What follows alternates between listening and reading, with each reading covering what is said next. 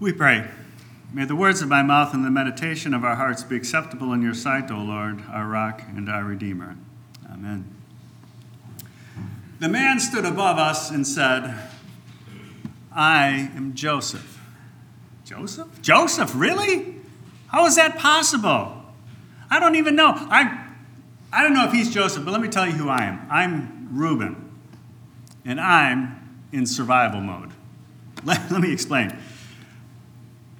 15 or 20 years ago, we had a brother. His name was Joseph. He was the apple of his father's eye, and he was a pain in the patooey. He had dreams of sheaves of wheat living over and bowing down to him, and we, the brothers, were the sheaves. And he had another dream. The sun and the moon and 11 stars were bowing down to him. Dad read him the riot act for that one. What is this dream that you have dreamed? Will I and your mother and your brothers come and bow down to the ground to you? Yeah, he could get under your skin real easily. And once, when Dad sent him to go check on us while we were out tending the flocks, one of the boys said, hey, look, the master of dreams is coming. He wanted to kill him. But I was the oldest, so I had to kind of step up and be responsible. I dissuaded them, at least for the moment. We took off that stupid coat and put him in a pit. But then, while I was off chasing a stray, the rest of the guys, they sold him to some Ishmaelites headed to Egypt. When I came back, I looked in the pit. Now what? So we invented a lie. We dipped the coat in blood and took it to Dad. Fast forward 20 years or so, and the spring rains failed. And then the fall rains failed as well. Grazing land grew scarce, crops withered, and another dry spring. The family is hungry. We're in crisis mode. Jacob, Dad, hears that there's grain in Egypt. He says, go! And so 10 of us go down with our beasts of burden and some money in our pockets to buy grain. And there we run into this very hard man. This man, Zephaniah Paneah. He grills us with questions. He accuses us. You are spies. You've come to seek the nakedness of the land. No, my lord, your servants have never been spies. We come to buy food. We are all sons of one man. We are honest men. And he asks more questions. He asks about other brothers. We tell him about Benjamin and the one who is no more. At this point, I muttered to the brothers under my breath, now, didn't I tell you? Now there will be a reckoning for blood. I spoke in Hebrew so the man wouldn't understand. And then he sets the demands to prove our innocence. Simeon must stay as pledge, a hostage until we bring the youngest boy, his life forfeit. We pay for the grain and head out of there, but the money.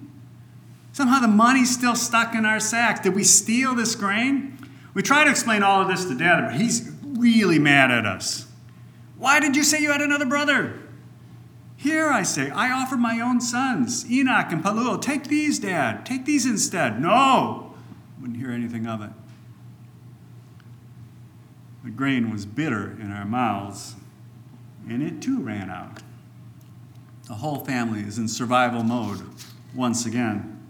Go back, Dad says. Buy some more grain. We can't go back without Benjamin, that man, Zephaniah Paneah. He insisted. Finally, my brother Judah offers his own life as pledge for Benjamin. We pack up and go. Zephaniah Paneah is even more flinty than the desert we walked over to get there. When we arrive, the man calls us into his own house. He gives us water to wash our feet and then sets us a table. He puts me at the head, and then Simeon, who he's brought out of jail, puts him right next to me, and then all the brothers in birth order down to Benjamin. He doesn't eat with us. He sits over on his own table over there. He eats apart from us. But he sends portions from his table to each one of us, and to Benjamin, a fivefold portion. The next morning, they hustle us out of there right at dawn with the grain that we purchased. We brought back the money from the first time to try to make things square. And even though it's midday, already the soldiers are charging down on us. A cup! The cup! Zephaniah Paneah's cup of divination. No, my lord, we would not do such a thing. The man who did this shall die, and we will be your slaves. Let it be as you say, the steward says. He who is found with it shall be my slave, and the rest of you will be innocent. It was in Benjamin's sack. So we load the animals back up and head back to face that flinty man. What is this deed that you have done, he demands. Do you not know that a man like me can brew divination? Judah pleads our cause. Without the boy, our father will die of grief. Let me stay in his place. The man scowls, and he orders everybody out. He stands above us, his Egyptian finery glittering in the sun. I am Joseph, your brother, he says in Hebrew. I'm in survival mode. At best, we're slaves for life. At worst, we've seen our last sunrise. I recount the story of Reuben to invite you to consider another survival mode, one that is a lot closer to home. One not as dramatic as the word of the second of Egypt, one not as time critical with lives hanging in the balance. It is more an attitude that has seeped into our life together. Redeemer has a history. We've experienced traumatic times and seasons, open conflicts and hard words spoken in heat, families heading for the doors over matters of doctrine, the efficacy of baptism, infant baptism, who should or should not commune, individuals offended by some of our practices, personalities that became more important than the person and work of Christ here in our midst. Redeemer has reinvented itself more than once. Empty places, faces that are missing, more anticipated. Some have moved away from the coast, part of our more transient society we live in. Some have been translated to the church triumphant, the bittersweet joy of a temporary loss. We're experiencing a change in demographics. We have more young families that offset the aging. We are actually a younger congregation than we were 10 years ago. But there is still this huge hole in the middle. Can we survive the passing of another generation? And shrinking membership has strained our leadership. Last year we voted to combine 2 offices. Why? We simply could not fill one of them. Will that change in the next election cycle? Survival mode can be very pessimistic. Shrinking resources have meant to budget constrictions. Redeemer made some hard choices last fall. Likely they will not be our last. We need 5 Sundays every month of the year if we're going to make budget. And survival mode is evident in careful, polite conversation. We all sense the danger, our increasingly precarious position. We know some of the old divisions, the lines that divided us. Rightly or wrongly, we assume that they still exist. We just don't know the timeline, what the future holds. Which is a good time to go back to the text, to see ourselves, to stand with Reuben and Simeon, Judah and Benjamin. And Joseph said to his brothers, I am Joseph. Is my father still alive? But his brothers could not answer him, for they were dismayed at his presence. Did those dreams haunt him? Did the image of that pit as they dragged him out and took 20 pieces of silver for his life? So Joseph takes the next step. He invites them closer. Come near, please. And they do. I am your brother Joseph, whom you sold into Egypt.